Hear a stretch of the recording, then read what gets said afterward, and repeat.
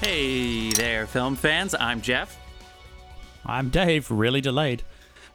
And I'm John. And welcome back to The Love of Cinema, a new year.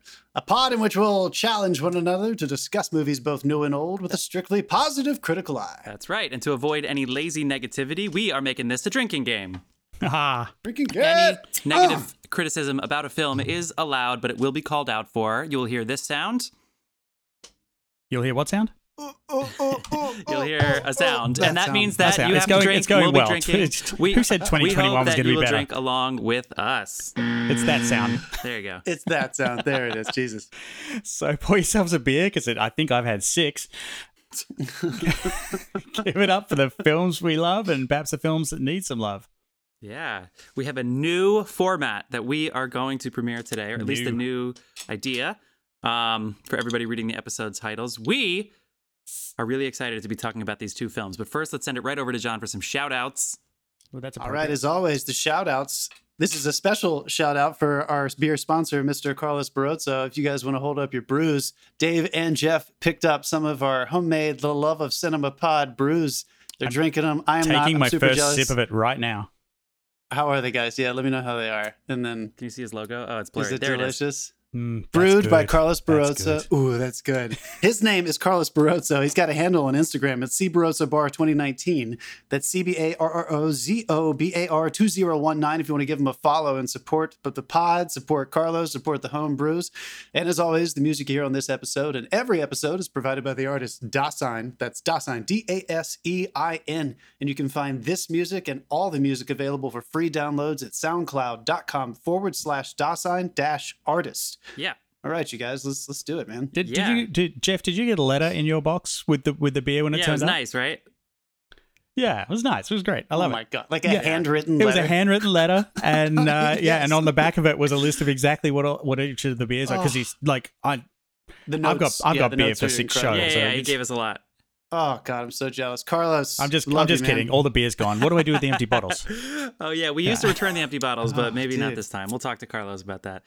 Thank you so much, Carlos. It was so good to see you the other day. Everybody give Carlos a follow. He is going through his certification right now to become a beer som, and he's very, very, very excited about that. More info if you follow him, I'm sure.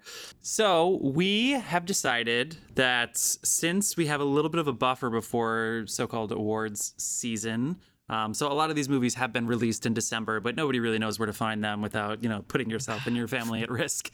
So since all these movies got dumped and they're going to be slowly the ones that aren't already streaming are basically, we're hoping, going to be unveiled in the next 2 or 3 months. The Oscars are going to be in April this year, so nominations aren't even coming out till March.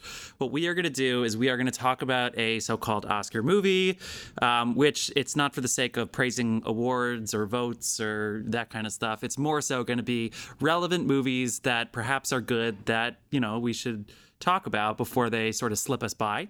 But since we are a drinking podcast, we like to redeem a so-called bad movie. So we are pairing each Oscar movie with a presumed Razzie movie. For those of you who don't know what the Razzies are generally the quote-unquote worst movies of the year. It's not really true, but it's always the night before the Oscars. So Sandra Bullock very famously won a Razzie the night before she won an Oscar. It's usually It's done usually in just good in fun. well, Yeah. I mean, as good of fun as it could possibly be.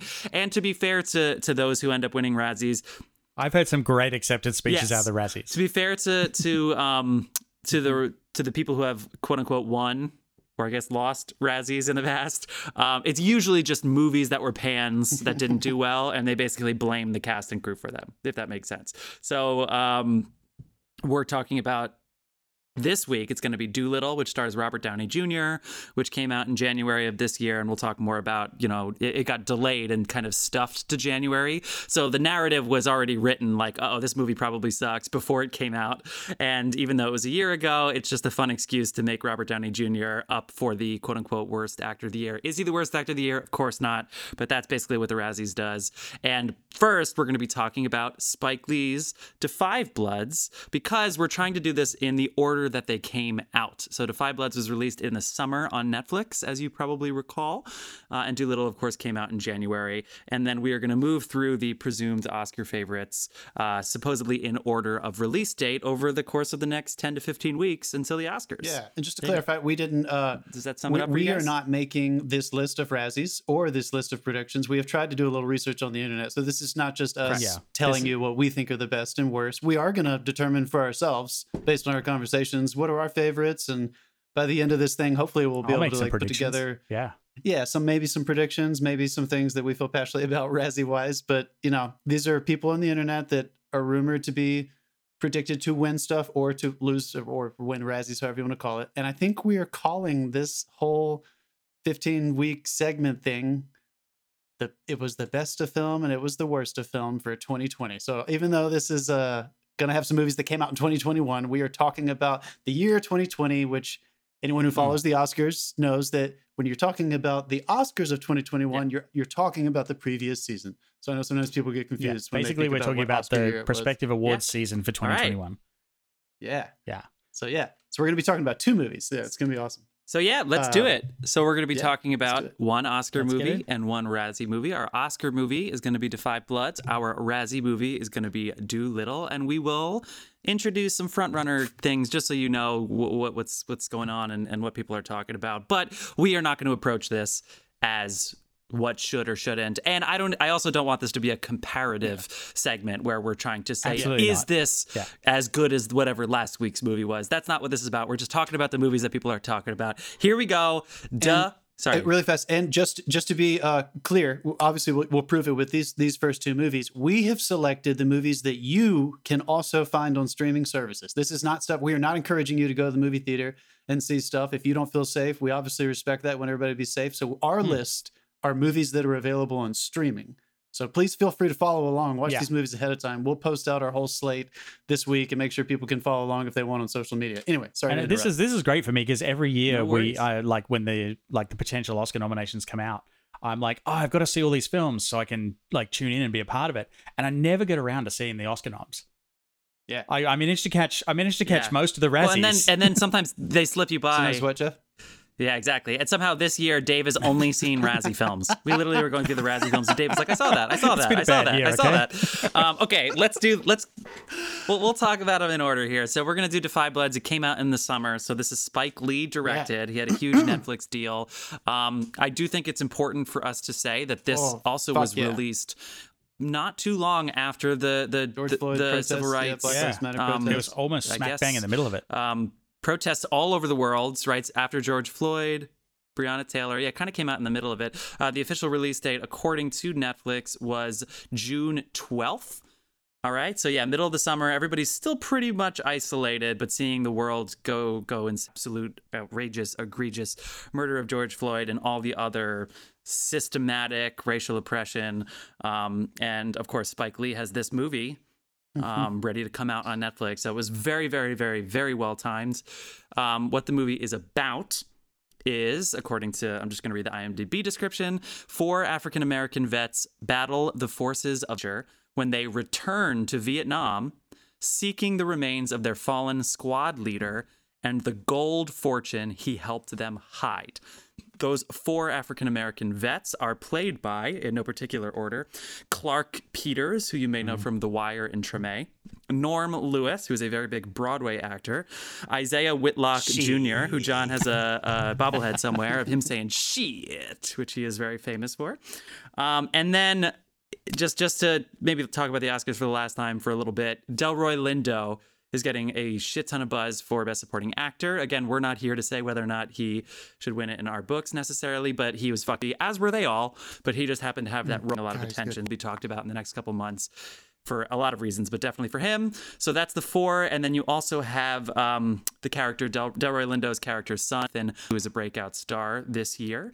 And then there's other actors, including Jean Reno, who you may know from other films. And then, of course, Chadwick Boseman and Norman, who, if you're watching this, I watched this film this summer, but rewatching it now, Chadwick Boseman's character is the character in the film who dies in Vietnam, that they are going back to find his body and the gold, and they intend on bringing Chadwick Boseman's character's body back to America in. So it does have that, not that it needs it, but it does have like an extra emotional kick if you watch it now. Chadwick Boseman, R.I.P. So that's the pitch. To his credit, he still looked fantastic. Oh God, dude, yeah. Yeah, let's just talk about him first in here because he was my favorite part of this movie. He had a couple scenes. Because it was in flashbacks, it was definitely heightened. So they were very emotional scenes. They were scored differently, very he monologues about how the Five Bloods, the five of them, deserve this gold. They call it reparations, but basically just years of oppression and the disproportionate amount of African American soldiers fighting in Vietnam compared to the percentage of African Americans living in America. It's almost compared to their counterparts who are white soldiers. And so just like the monologues, Chadwick Boseman was so fucking awesome in this movie. So if for nothing else, like, God damn it, watch it for him. He's I think it's really powerful. If just talking about him. What's his name's character? I think it's Clark Peters is narrating, who's playing Otis. So he's kind of telling this story. And in these flashbacks, which is a very effective device that I didn't mind at all, the actors that we listed who play the four leads in present day also play themselves, not with any young makeup or anything. They are just dressed up as though they were flashing back in real time. So Chadwick is much younger than them, of course, but the impression is that they are remembering this and they don't have young actors play them. So Otis is talking about that scene you're talking about where Chadwick is saying we should take the gold and here's why. And Otis has a little narrative monologue right after that speech Chadwick gives about how Norman talked about Black history and civil rights and Black rights before it was even popular. He was doing it when this is the cusp of some of the civil rights movements that kind of bled into the 70s where Black Panthers rose up more intensely. Muhammad Ali was talking. And it affected me very specifically this time because, again, I watched it in the summer as well. But Chadwick has played Jackie Robinson, Thurgood Marshall. He's played some like heavy hitter Black American icons who clearly spent their life monologuing about that stuff and fighting for it in the courts and doing whatever they need to do in sports to make change. So it's cool watching him play for, I'll put this in quotes, a regular guy that got drafted into Vietnam. And he was the mouthpiece that I enjoyed the most in this movie for talking about big picture Black issues in America and American history, but also specifically what it felt like for Black people to be drafted into that fucking war. So the whole movie is talking about it, and maybe a little too much in other ways. For me, Chadwick was the mouthpiece that worked best for me. So it was just it was such a breath of fresh air every time the aspect ratio changed and we went into a flashback and Chadwick got some of the limelight because, God, he's just one of the greatest of all time. And I think Spike wrote his character the best, personally. All right. Yeah. I deliberately waited to the end for the gush. Yeah. I love Chadwick. Yeah. So no, that was a solid gush. That was a great entry in. I'll tell you, this one. And like when you said with the older actors play themselves young, but they play themselves like there's nothing done to them to de-age them. It's the same guy. Yeah. At first, I was like the aspect ratio changed. I'm like, what's going on? And then they're in the chopper, and I'm like, oh, okay, it's a flashback. And then they show the other guys, and I'm like, what's going on? Like, at first, you're very disoriented by it. And I think he was like, some people probably said they're going to be disoriented by this, and he was like, I don't give a fuck. Like, this is how we're doing it. And it was great. Like after, after like once I settled in and realized what they were doing, I was like, no, this is really good. Mm-hmm. And that effect was fun. Yeah, and I tell you what, like it or not, anytime you watch a Spike Lee film, you're gonna learn something. And this one is full of them. Once or twice, I found it maybe a touch intrusive, but none of them were irrelevant. Like all of them were there for a reason. Because when he throws Spike a lot of historical talks, references and then snapshot pictures up in this movie where they say, no, we should talk about this guy. Boom, picture. Mm-hmm. Yeah, this started a really good discussion about like the draft itself. And it was like, well, is it like, because the draft was still happening in Vietnam in this country, if I'm not mistaken. Yeah, they were, there was when they threw the Vietnam War? Through the Vietnam War, yeah. Yeah. Okay, so the draft was supposed to be random. So how did we end up with Are you a actually predominant asking? amount? There's an exemption actually list. asking? and stuff, I'm very curious. I Yeah. did because I only watched it last night and I didn't have time to look it up this morning. There was a big exemption list. You could buy your way out, and there was a lot of opportunity for upper middle class, more privileged people who were in educational pathways, college or some kind of other training that were basically exempted. So what does that leave? Poor people. Yeah. Okay. And- Cool. Yeah, that's what I thought. That's what I thought And it was. they drafted only a small percentage of students, very, very small percentage, because they probably assumed that most of them were affluent, yeah. probably, disproportionately white. Again, this is I know why this is getting some Oscar buzz because this is a film that it's very confronting on many levels. Like he really sells home the atrocities of Vietnam War. There is some very graphic imagery used throughout the film. He doesn't pull punches. If anything, it fucking throws punches real hard about the war. I did recognize a few locations because I've actually been to Vietnam into Saigon Recently, right? and I didn't know that. years ago. The Majestic Hotel that they stayed in was the hotel I stayed in. Yeah. Oh, I was like, yeah. did it have a giant Apocalypse Now poster behind the DJ and the? Did not. Did you find that a little bit thick? I mean, I know it was inspired by it, and I don't know. Did they lay it on a bit thick? That's kind of my if I have an issue with Spike, it's that. I think sometimes I wonder. I'm not saying this because I know the answer. I'm asking it as a question, and I often find myself asking this in some of his films that I struggle with more. If he had a lighter touch with his allusions and references to film and to contemporary things that we're talking about, whether it's like in this film, Black Lives Matter or something else, if he had a lighter touch or a more analogous approach to those things, would it work better for me? Is it too on the nose sometimes? Is it too in my face sometimes? I mean, and although I'm not positive, but sometimes it takes me out of it. We're saying that as the audience we are. I feel like the statement he's making there is we tried to be subtle about this. You didn't listen. For exactly, and fucking that's always how I feel about 70 it. years, 60 years, whatever, for like 100 years. You haven't listened, so we're not going to be subtle about it anymore. Yeah, and I guess the only thing that I consistently find myself thinking is that this is just a personal thing that John Say enjoys. My biggest personal changes that I get out of art are when I have whether it's an illusion or not that is created by the filmmaking team, if I have an opportunity to discover that truth through the story for myself, I often stick with it more because I feel like I've earned it as an audience member. There's something very personal that I have as opposed to being told or preached to sometimes. And sometimes I feel like Spike is very loud and proud, and I never mind it, but I almost never feel like I discover stuff. I'm learning stuff. I'm hearing facts maybe I've never heard before, but I feel like he's very upfront about his messaging.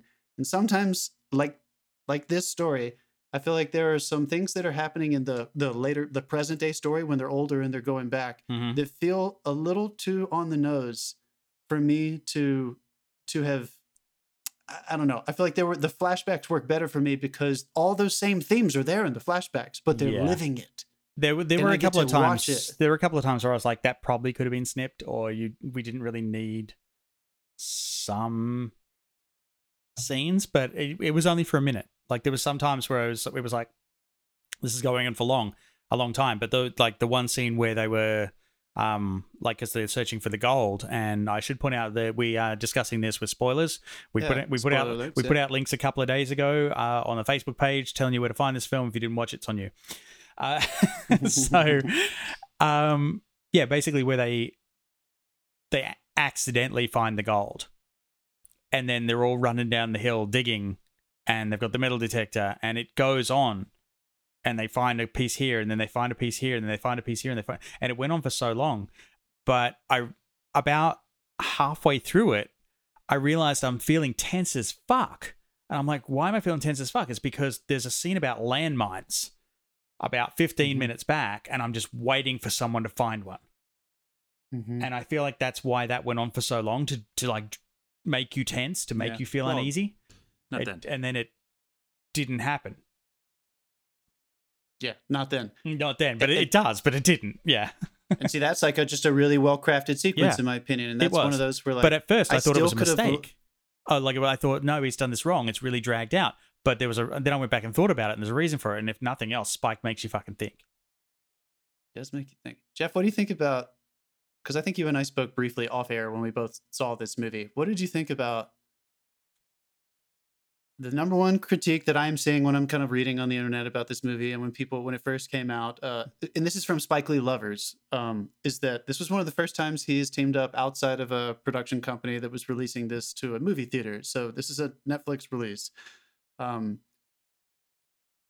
He had full control, full control, final cut. This is a very long movie, and the editing is getting some critiques from people who don't seem to usually even think about editing. So obviously you're going to be going back and forth between flashbacks and current day. There's multiple stories that are happening, if you will, in the current day stuff, because the guys are dealing with themselves and each other, kind of the reunion story of these men getting back together. And also the narrative plot of them trying to go back, find this gold and bring it back home and try to find Norm's bones. Did it flow for you? Did you feel like the editing was pretty good, or did you feel like there was maybe some of it that could have been cut out? Or how did you guys feel when you finished it, or whether while you were watching it, was it stop and start for you at all? Good question. So first things first, I watched this in the summer, and then as I'm about to rewatch it, I'm talking to a couple, just friends, family. I've heard a couple people say, "Oh yeah, that movie, yeah, it was a little boring." And I was like, okay, well, it's the funny thing about it is there's so many parts of this movie that are so exciting, important, patriotic, dramatic. The opening montage, all the snapshots are so exciting. Obviously, it has the Apocalypse Now and the Treasure of the Sierra Madre kind of, plot devices that it could kind of fall into if it needed to. So I'm watching this, and my first two notes are basically like, I love the opening to set the tone, and I love just a couple little exposition things that Spike is doing really well right off the bat.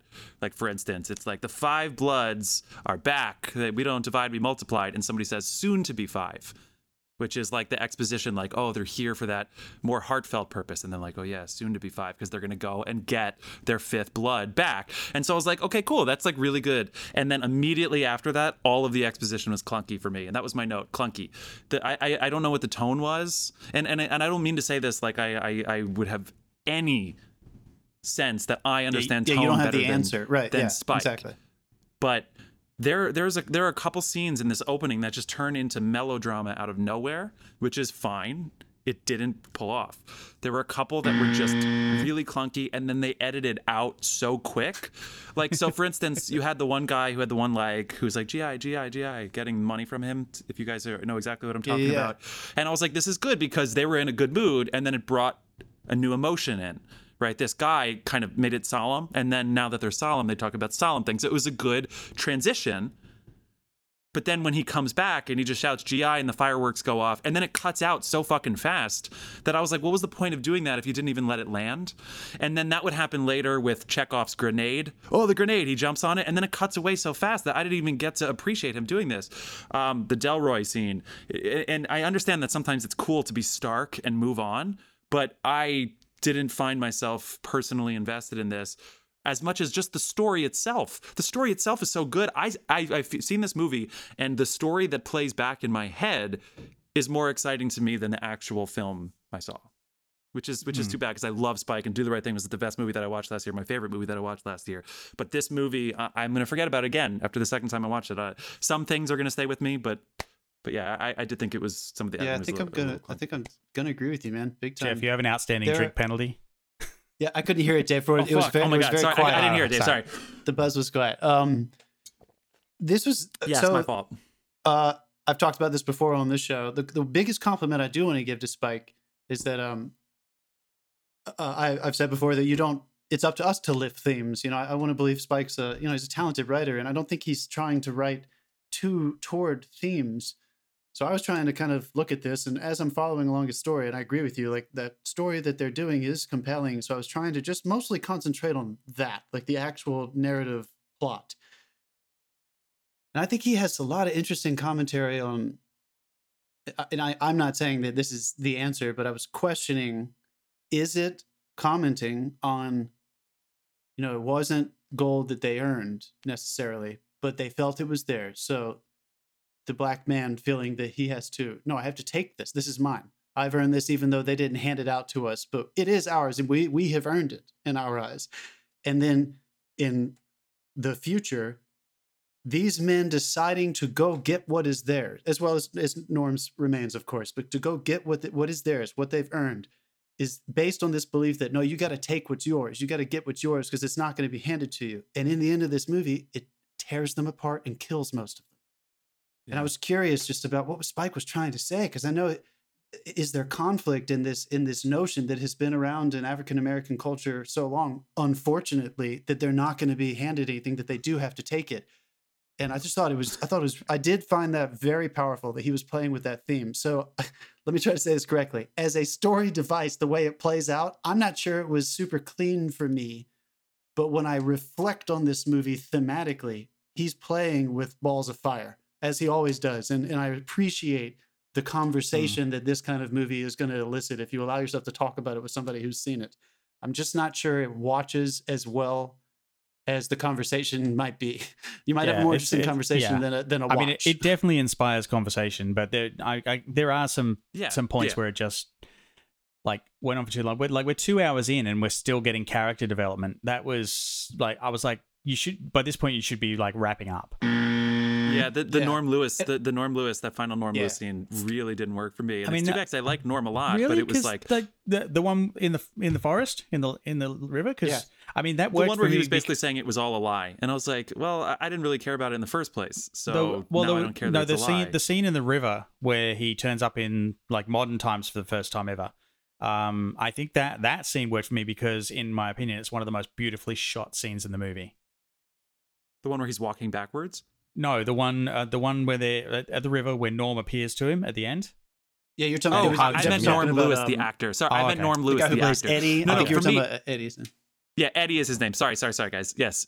Eddie's scene where he basically says, oh, all the exposition I said to you before, forget it. And I was like, well, I didn't really care about it in the first place, to be honest with you. So, damn it. Sorry. God damn it. I didn't want to be so hard on this movie. I'll tell you what. All of the... Just quickly, all the Storm and Norm things, I loved every single one of them. Every Chadwick Boseman scene, I thought was great, especially when he comes back to them in the first monologue he gives about how the gold is theirs, and then again the river scene. Yeah, Dave, those were standouts for me. Yeah, I just want to say as well that like the cinematography in this, you've got 3 different aspect ratios in the movie. Yeah. So they start off with a 2.39 for the cities, and they actually shot on, it was again a mixed format cinematography. We ran into a few of those last year. So they actually shot this on Arri LF and an Arriflex 416, which is a 16 millimeter camera. Nice. I was curious if they did that. If they did that in post. No, it was literally shot. All the Vietnam stuff was shot on the 16 mil. The holiday footage with the little camera that he's shooting, that they had on them, that was an 8 millimeter film. Don't ask me where they found fucking Etrichrome film. I'm sure it was Spike's. Probably. But no, don't ask me where they found the film for that. The stock, the Arri LF is it's the Arri large format camera. So you get an extra, like, I want to say 20 degrees out of your lenses. So like they had 2.39 aspect ratio for the cities, and then the 1.33 for the 16 mil. And then when you get in the jungle, and I read a discussion with the cinematographer and Spike, basically, where they were saying, in the jungle, we wanted to have it surround them. We wanted to make it huge. We wanted them to be small in it. So they went to this large format camera where you get an extra, 15, 20% out of your lens, and filmed all that in almost full screen. It's basically 16 by 9. So that they were tiny in the fit. And like that's a level of balls in cinematography that hadn't occurred to me I could do. Because it's like you don't think, I'm going to change this aspect ratio 4 times during the film, and fuck you, you'll come along. And they did, and it worked. And they used it smart. They used it real smart as well. It's not just doing it for the sake of doing it. This it had a reason. Shout out to NYU grads. I listened to a podcast with Ang Lee recently, and he was talking about Spike and going to school with them, and Ang Lee loves playing with changing aspect ratios, and he's very interested in that. He was talking about how Spike does it, so like super effective. I want to make 2 last points, and I'll bring it back to Jeff for the second one. The first one's just going to be very, very quick. You commented on, I wasn't sure what the tone was. The score did not help me figure out what the tone was. The sound editing of the score and the sound of the score, I just wasn't quite sure how they were using it and what it was supposed to be doing for me. It was a little, it was a bombastic kind of patriotic war sound, and I didn't mind the actual music that was written, but I wasn't quite sure the way they were using it, if it was supposed to make me feel, I wasn't sure how I was supposed to feel. And whenever I start thinking about that, of course, it's just, I'm a little bit out of the movie if it's making me think. There were a lot of things like music. that. Like the music was just that little bit off. And then the characters also made some weird choices in their situations as well for me. Okay, so that's what I think Jeff hit it on the head earlier. And I'm glad you referenced Do the Right Thing, because that's going to be what I'm basing everything on. Spike has so successfully, as he did with Do the Right Thing, and in many other movies, worked with melodrama and satire, tonally and stylistically. So I'm talking performances. I'm not just talking director's tone that he is helping create with editing and sound and everything. Directing performances. This was one of the movies that anyone who saw BlacKkKlansman, you got to see some of his satirical tone. Worked wonderfully. Bamboozled, satirical tone. Do the Right Thing, melodrama. So he loves playing with both of these. I think even Malcolm X has a lot of melodramatic effect to it. There's a lot of grounded stuff in there as well. This felt to me like, I'm not sure if everyone was in the same movie all the time. I'm not sure if Spike was directing the same movie that his actors were in sometimes. And God, I don't want that to sound offensive. It just felt a little bit tangled to me. There were so many moments where the performances felt like, if they're going to go into that melodramatic place, then the whole movie has to shift into that. There are so many times where he was trying to present it as realism, and then they would act in such a way that it made me think about the actors. And I know those guys are great fucking actors. I'm not concerned about these gentlemen at all. They have all the talent in the world. We've seen them do amazing things. So there was something off in the communication between Spike and these guys. I don't know. Do you agree with that? Do you feel like it was that melodramatic thing, just whenever it would seep into that, that's not the right word, whenever it would abrasively switch into that very quickly with a monologue or something like that, it never felt earned. And it always made me feel like the actors were standing out, like kind of an over the top performance, which is never what you want to feel in a melodramatic style. So I'm just not even sure what he was trying to do specifically. And God, again, I don't want to sound like too critical. It kept making me think about it. I mean, you were walking the line there to be in Buzz, so I'm just going to go for it. Yeah, sure. I mean, okay. But Jeff, what do you think? Do you agree with that, or did you feel the same way about the performances? I got mean in 2021. I think I do. Yeah. I think I do, and I'm with you, because I'm obviously always team Spike, but I'm definitely team performances in this. Obviously, I praise Chad enough, and then Delroy's getting all the love in the world, which he should. He's amazing. I love Clark Peters. I loved him in Treme. Obviously, he was great in The Wire, and all the other guys we've talked about before. But I bring up Clark Peters because he handled the melodrama well, but I think he handled it better than the movie did, is I think what you were saying. So for instance, when he sees his former lover from Vietnam, and it's just full on, it's almost opera, like it's just full on. And I guess that's okay, but then when you cut right out of it and you're in a completely new tone, it catches me off guard, and then I lose the spark. You know what I mean? So yeah, I guess I would go that. So that we're team performers here. The work I think was great. There's one that I didn't love as much as the other ones, but 3 out of the 4 of them I really, really loved. And yeah, that's cool. Just really quickly, I know we've mentioned him a couple times, but Delroy Lindo he has worked with Spike many, many, many times. Crooklyn and so many other movies he's been in. And he, despite what I just said, he has some moments that I don't know have worked with me, but as an actor and as a performance, like, what a role. I'm not going to spoil this one. What his role eventually builds to, what you ultimately learn, what his conflict is. The man is dealing with a lot. And once you finally get there, you understand why he is so intense and manic and on edge and MAGA and, all the things. So like, that is a powerful performance. I hope people watch it. If nothing else, for him to see what he gets to do. He has the most interesting arc. And why the story tries to do that with 4 different people when his is so clearly the standout. Right. It's like his little, what has he been fighting for this whole movie is just better than the others. And it's just more compelling. Good call. Yeah, well said. Dave, anything else? Sweet. I think we covered it. Nice, thanks. This is a really great movie. Still See this watching. movie. See this movie. Yeah, it is great. Yeah. Oh my gosh. All right, people. Yes. Well, we are going to take a quick break so that we can restock, and then we are going to come back with our presumed Razzie favorite, which of course is Robert Downey Jr. in Dolittle. See you soon, film fans.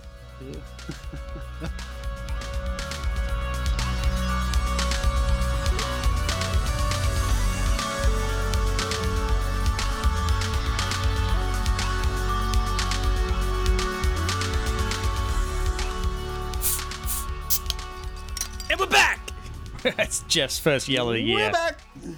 Yeah, trying to clip my brand new microphone here. Oh my gosh, people. Yeah, you upgraded. I hope you enjoyed our segment about The Five Bloods. Just to reiterate, we did like this movie and really, really think it's worth a watch, especially if you have not already, on Netflix. Give it a shot. We are going to segue now into our presumed Razzie movie. Again, this is not our distinction. We saw this. It certainly did get a lot of nominations online, though. Yeah, the bettors are betting on Dolittle. All right, so Dolittle. This is Robert Downey Jr. This came out in January. It was supposed to come out in 2019, and then it was dumped to January of 2020, which I said earlier in the episode definitely raised a lot of eyebrows of insiders who know that big movies that come out in January usually means no awards buzz. Usually means that dead zone after the year ends. And it might mean the movie could be bad. Now, it's not exactly true, but Metacritic has a 26 out of 100 for this movie. And IMDb has a 5.6, and Rotten Tomatoes has 13%. Ooh. 13%. All right. Back to the 2029. This came out January 13th, January 17th, beginning of 2020. January 17th. Yeah. Well, and also it was supposed to come out in 2019, and apparently it did so poorly with test audiences that they did 21 days of reshoots. Now, what's funny about this is, so Robert Downey Jr. had not made a non-Marvel movie since 2014, when he did The Judge and he had a cameo in Chef. So we're now waiting, if you say 2019 was when it was supposed to come out, 5 years of only playing Iron Man. And then the first movie he does after all of that is Dolittle, which ultimately, it's fine. I loved the Eddie Murphy one when I was younger. And this was going to be very live action. The animals were going to look fucking real. And it's a kid's movie. It's a kid's movie. And all right. Although he did, by his own admission, describe the accent he uses for this character as passable Welsh. Nice. Yeah, that's funny. Yeah. But again, kids movie, who the fuck cares if you're a kid? Yeah. So the description about this particular one is, I'm actually going to read the longer one. So on IMDb, this is the longer one. This actually doesn't happen in the movie necessarily, but it's sort of talked about. After his wife's death, Dr. John Dolittle, Robert Downey Jr., decided to hide from the world with his beloved animals, who he can talk to. But he has to take a journey to a mysterious island to find a healing tree, which is the only medicine that can help the dying Queen Victoria, ever heard of her, in Buckingham Palace. All right. So this is rated PG for some action, rude humor, and it says brief language, but there's no language. All right. Now, the supporting cast who voices all of the animals includes like 5 Oscar winners in there. 5, is that right? Yeah. Emma Thompson, Oscar winner. Rami Malek, Oscar winner. John Cena, awesome guy. Kumail Nanjiani, Oscar nominee. Octavia Spencer, Oscar winner. Tom Holland, a.k.a. Spider-Man, way too young to have an Oscar. Craig Robinson. Ray Fiennes, Oscar nominee. Selena Gomez. So you're talking about a really cool cast. And then, of course, how could I forget Antonio Banderas? And in real life, you actually see Michael Sheen and Jim Broadbent, Oscar winner. So awesome, awesome, awesome cast. It's Dr. Dolittle. Yeah, the story is he's a recluse out in the woods in the middle of nowhere. And then a girl who is she? She's related to Queen Victoria somehow. Gets him to he has to go to find a mysterious tree. And he goes on this little journey. They don't really fill that out. Anyway, it doesn't really matter. It's him talking to animals, and he has to save Queen Victoria from dying. Yada, yada, yada, yada, yada. And Michael Sheen, who's awesome, is the villain of the movie, which is cool. Or he's one of them. Okay, so just bear with me on this. It's a kids movie. Yeah, I said that. Yeah. And in the first 5 minutes, they kill his wife and shoot a squirrel. Some of those kids' movies are dark at the beginning, man. Some of those fairy tales. That's poor squirrel. That kid just fucking shot that squirrel. Right? Yeah. It's like that was like I must say that inciting incident led to my favorite fucking character in the film. That squirrel is hilarious. Awesome. That squirrel is. He's the only one that has Kevin. Layers. I can't even think about it. With him saying, "Oh, he might be a little twitchy," and then they just see the like Apocalypse Now flashback that the squirrels have, and he sits up and he's like, revenge. And I pissed myself laughing. Against this like 14-year-old boy. The cannon fire. The cannon isn't even there. And he's got as Star Trek fans, he's got the Captain's Log going throughout. Yes. Good character. Yeah. My favorite character. I did want to kick it off by saying my overall impression of this movie, because we're probably going to be very critical of this, but my overall impression when it finished was, if I was a kid, I think I would have loved this movie. I think if I would have been introduced to this as a child, I would have rewatched this a lot. There's a good sense of adventure. The characters are fun. The CGI is good enough for you to have a really good time with it. You're not going to be thinking about some of the stuff that as adults we might critique in a little bit. So if you just want the adventure, you want him to get on that fucking boat with animals and go find the healing tree or whatever, like, you're going to have a good time. It's an hour and a half. It's tight. It's a good kids movie. I think part of the problem was that it came out in January, and I don't know if they pitched it as a children's only movie. I think it was pitched as like family friendly, and RDJ is in this, so adults can see it too. And I think if you went into it with that, you might be a little disappointed, because there's some issues with it for sure. But if you allow yourself to just think, I have children, or if I did have children, what would they think watching this? I think you're going to smile a lot while you're. The first time I saw the trailer, movie. I must admit, there was a lot of conversation happened in our house. Again, conversations about these movies happen because, like, Therese watches them with me half the time. But It was, I was like, why were people so hard on this? And she said her answer was Pixar. Because now people demand adult jokes in the kids' film and this Oscar-winning level in your kids' film, and if it's not that, and everybody went in expecting, it's Robert Downey Jr., he's Iron Man, and you didn't give him Iron Man, and they wanted more Iron Man, and I just think everybody went in with the wrong frame of mind, and this got way more flack than it should have. Definitely wrong frame of mind. To her point, in a critical way, because I agree with her. I think if Pixar had written this movie, it would have been better. I think there's better storytellers. I feel like there were some. I just want to point this out because I just thought it was so strange. I looked up. The director won an Oscar. The writer-director has an Oscar too, by the way, for Traffic. And he has it for. So I was just about to say, this man, his name, if anybody is curious, this was directed by Stephen Gaghan. He is the Oscar award-winning writer for Traffic and Syriana. I mean, this guy has written heavy stuff, and then he wrote and directed this movie. So part of me was kind of thinking, like, of course, I'm so happy for him. I'm glad he got an opportunity to direct. But part of me was thinking, like, I'm wondering, did he write the first? Is he a victim? He wrote the first 5 minutes, and they were like, they got rolled up the newspaper and went, no, more kid stuff, more kid stuff. Stop killing people. I'm curious if why he wrote this and how it came into him getting a chance to direct it, because clearly he comes from like a heavy dramatic political commentary, socio commentary, and then he wrote and directed Dolittle. So I thought that was a little strange. But again, throwing that out the window, I thought if you had the kid thing, it was fun. In terms of the actual filmmaking and story, if we were just storyboarding this and we're in our room and we're looking at the whiteboard, the giant whiteboard of how we're going to tell our story, I do think there are some moments that I'm curious if they shot and cut. Some transitional things that didn't seem to kind of work for me. It felt really jumpy. The way they when they test screened this, they test screened this and then brought in like Seth Rogen and 3 other people to do rewrites.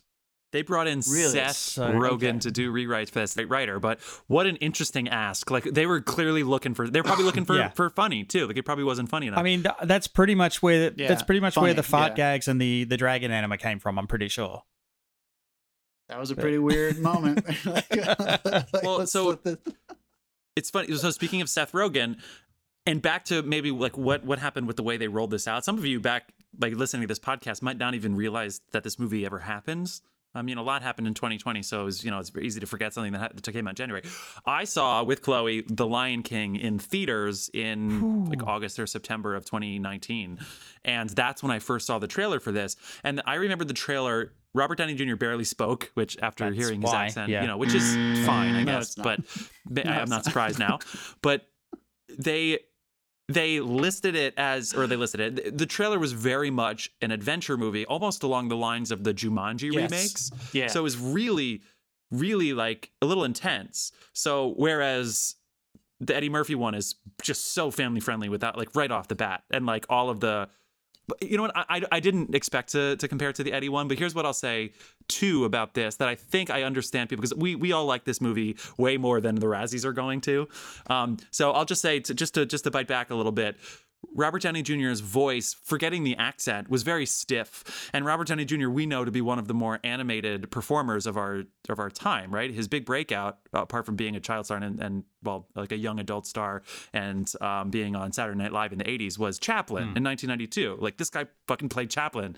And he, obviously Iron Man and all of his other animated performances. His voice trapped him. Like he did he say much in Chaplin? Did I mention Get the fuck out of here. So his voice. So his voice trapped him because his voice. I can't do a Welsh accent, but it was always the same decibel volume. It was always So anyway, when you go to Eddie, when Eddie's reacting to being able to talk to these animals, and he's like freaking out about being able to talk to these animals, like, as the audience, you're with him, because I'd be freaking out if I started talking to a tiger too. With this, he's already 20 years past that point, and so it goes right into the plot. And so, you lose a little bit of the fun that you could have had. Again, I'm not trying to give them notes, but I understand the critics being a kind of down on this movie, especially giving it a lot to Robert Downey Jr., but I still think it's worth watching. I still think there's a lot of fun to be had in there, but you could definitely see the opportunity. And you can see where more. There was a little bit of collaboration between the directors and the CG artists in what they could get these animals to do, because like there's some great gags with like the ostrich. There's some great gags with the monkeys where they're just sitting there sloping coconuts in the background of a scene. The fucking dog guard duty scene. It's like, engage guard duty mode, and then just starts dragging his ass across the carpet. It's like there's so many fun gags with the animals, and they I feel like sometimes most times it really paid off. It was great. I had so much fun. Like, because the animals independently, I thought that worked. Jeff, to your point, I think what I was hoping for, I was like, okay, so Dolittle is well into this. So what does that mean? And they tried to give it to us, but I wanted the kids, the young man and the young woman, to be my surrogate. And they didn't freak out. Yeah, exactly. They didn't have as much of what you're talking about as I needed to justify what the fuck I was watching. Like, whether it's a kid's movie or not, like, you still need characters to go on that journey of like, how is this happening? So here's a good example. At the very beginning of this, maybe 20 minutes into this movie, your exposition is already happened. The young boy and the young girl find themselves at the door to Dolittle Manor, and they open the door, or they knock, and a gorilla opens the door. And even though we're in on the joke that this gorilla is kind of a scaredy cat, or we're learning that in this process, the children did not react accordingly. Even if you have heard about, oh yeah, grandmother or Aunt Victoria, Queen Victoria told me a gorilla would answer the door. Come on, give me a little bit of what is happening so that we can justify the absurdity of the fact that this guy talks to animals. He puts his head in a fish tank to talk to an octopus, and nobody in the room. Now, I know it's stuffy, and I know it's in Queen Victoria's house, but yeah, like I need it. Like, again, back to the Eddie one, which I again didn't mean to talk about too much. The best part about the tiger, which is sort of like the dangerous animal in the Eddie Murphy one, is Eddie reacting to the tiger. That makes the tiger so much better. So my favorite animal in this. But let's do this. So what is your favorite animal? Obviously the squirrel is going to be up there, but I loved the ostrich, to your point before, but it was for the snarky humor, because the ostrich was the one that was basically like, this sucks. Before you answer that, Chris, sucks. I don't know whether you got the chat up, but Chris just popped out and said hi. He's just found us. We're talking Chris about Hazard? Dolittle. Anyone in the chat, we're talking about Dolittle. Feel free to share your opinions. Hazard, so good. We talked about you with Grease too a little bit last time we saw you, Chris. Thanks so much for coming back. Oh my God. So anyway, I love the ostrich. He had one of my favorite lines because he's a big animal. So one of the kids rides or maybe it's actually Downey, rides the ostrich, who's voiced by Kumail. And somebody says something like, have a nice ride. And the ostrich is like, I am the ride. And it was just like stupid childish humor, which is fun. But it did have a little bit of the effect of like the live Lion King, where with the animals talking, and it was just there like animals being snarky, which is fun. But the stakes are still what keeps an hour and a half movie going, and I could use more stakes. Yeah. And how do you build stakes in a situation like this where your protagonist, the center of your story, is doing something that is completely normal to them? You have to make it completely abnormal to everyone else. So you're exactly right. The moments in Victoria's bedroom when she's sick and there's like 20 people in there, I wanted everyone to be, even if he has a reputation and you've heard of it before and we're 20 years into Dolittle's story, it still has to be ridiculous and frustrating and crazy to everyone in the room. So Michael Sheen was my saving grace a little bit. Yeah. He's wonderful in this. Part of me wanted him to be Dolittle. He was saying what you were thinking. Put him as Yeah, it's good. Yeah, but I wanted Jim Broadbent, who is a genius, and I wanted everyone else in the room to be a little bit more like, what the fuck is going on? So that it wasn't gimmicky. It's not gimmicky if Dolittle is doing it in spite of the absurdity and in spite of everybody's reactions. It felt a little gimmicky when everyone is just like, this is how it is with Dolittle. I don't know. Who's your favorite animal? My favorite animal was Emma Thompson's parrot. Nice. Yeah. Yeah. No, the squirrel was it for me. Yeah. A lot of I'll tell you what though, like I just sat back and had fun with that. Yeah. I didn't think too much about it because it's a kids movie, and but a lot of the scenes are there just for comedy's sake and have nothing whatsoever to do with the plot. Yeah.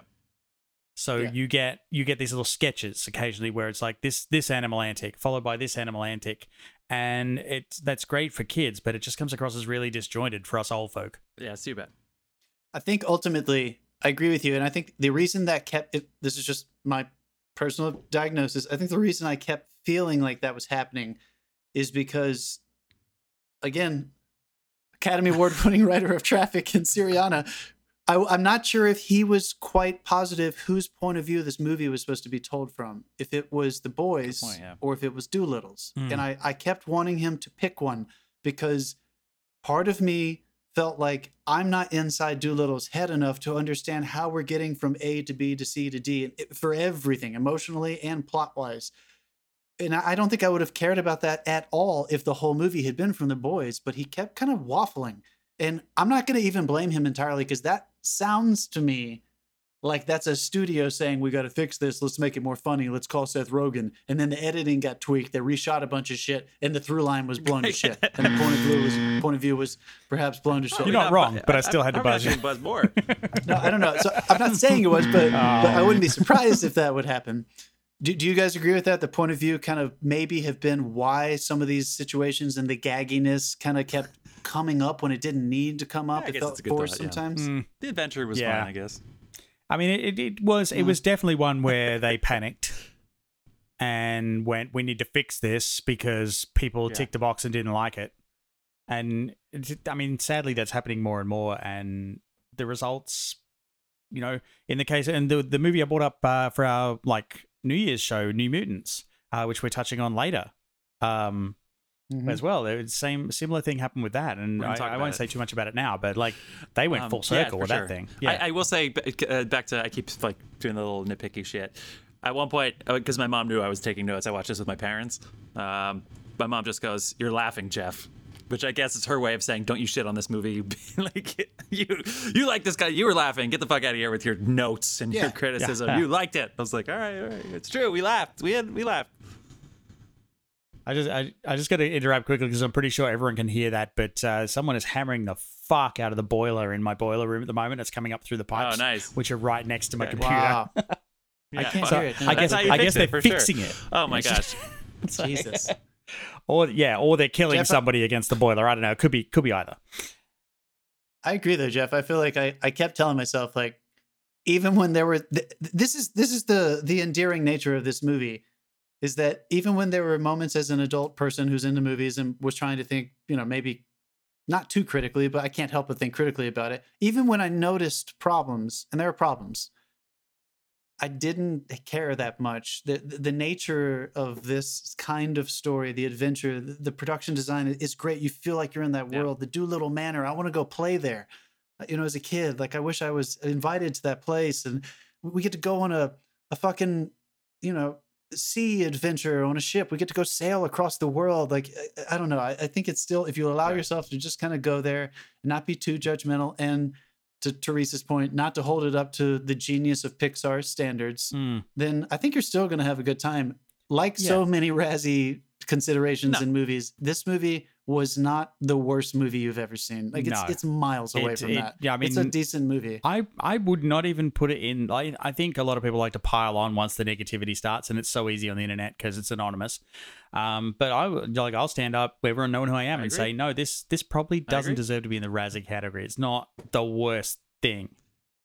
I agree. It was just very, very misinterpreted. There are 2 awards that this movie has already been nominated for or received. One is the People's Choice Awards, where just to show what Jeff was saying earlier about how sometimes people, like Sandra Bullock, she won a Razzie and then she won a fucking Oscar. Like, what's that she about? didn't deserve the People's the Choice Razzie. Awards. I don't think so. Yeah, of course I agree with that. The People's Choice Awards gave the favorite male movie star, nominating him for this performance as Dolittle. And then the other award they won is the Alliance of Women Film Journalists, the sequel or remake that should never have been remade. Yeah, So it's kind of like it's just show you like you can't judge everything based on what you hear from one article. So if you had I just want to point out that one, those journalists probably encompass a lot of film critics who are really just trying to get your attention. Yeah, which is why Robert Downey Jr. nominating for him this shit is just he's an A-list star, and you're always rooting for you. Yeah, in our darkest selves, we're rooting for an A-list star to give a shitty performance that we can. We call that tall poppy syndrome. Yeah, nice. Yeah, yeah.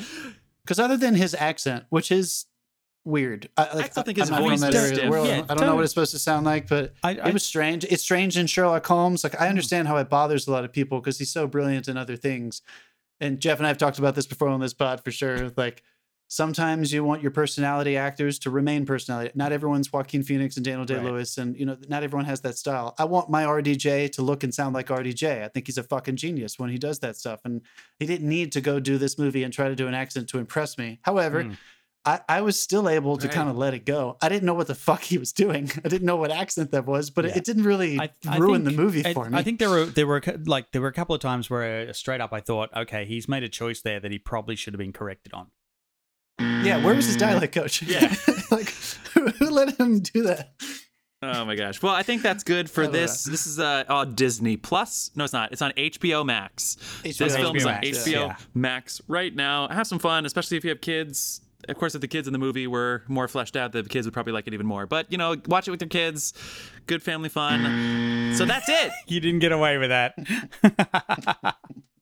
Right at the bottom. Okay, friends. Well, this has been a really, really fun first episode in our It Was the Best of Film, It Was the Worst of Film Season 2. segment. We're off. Oscar film, Razzie film, Defy Bloods. Again, yeah. Check out the social media stuff. We're going to post our whole slate so that you can try to, because obviously everything we're talking about are new movies. So we want you to try to watch these with us so we don't have to worry too much about spoilers. We want to have full in-depth conversations. So check out the social media so you can make sure and see what we're going to be talking about in the coming weeks. So you can catch up with us and watch it on the streaming services. And just in case you're right here, right now, next week we're doing my personal favorite from last year, Palm Springs. Palm Springs, nice. And a film called The Last Thing He Wanted. And what streaming services are those on? I have no idea. I'll post on the Facebook page. Yeah. Palm Springs is on Hulu. Palm Springs is on Hulu. And that's where I watched it. And The Last Thing He Wanted is on Netflix. So both of those are ready and available to stream right now.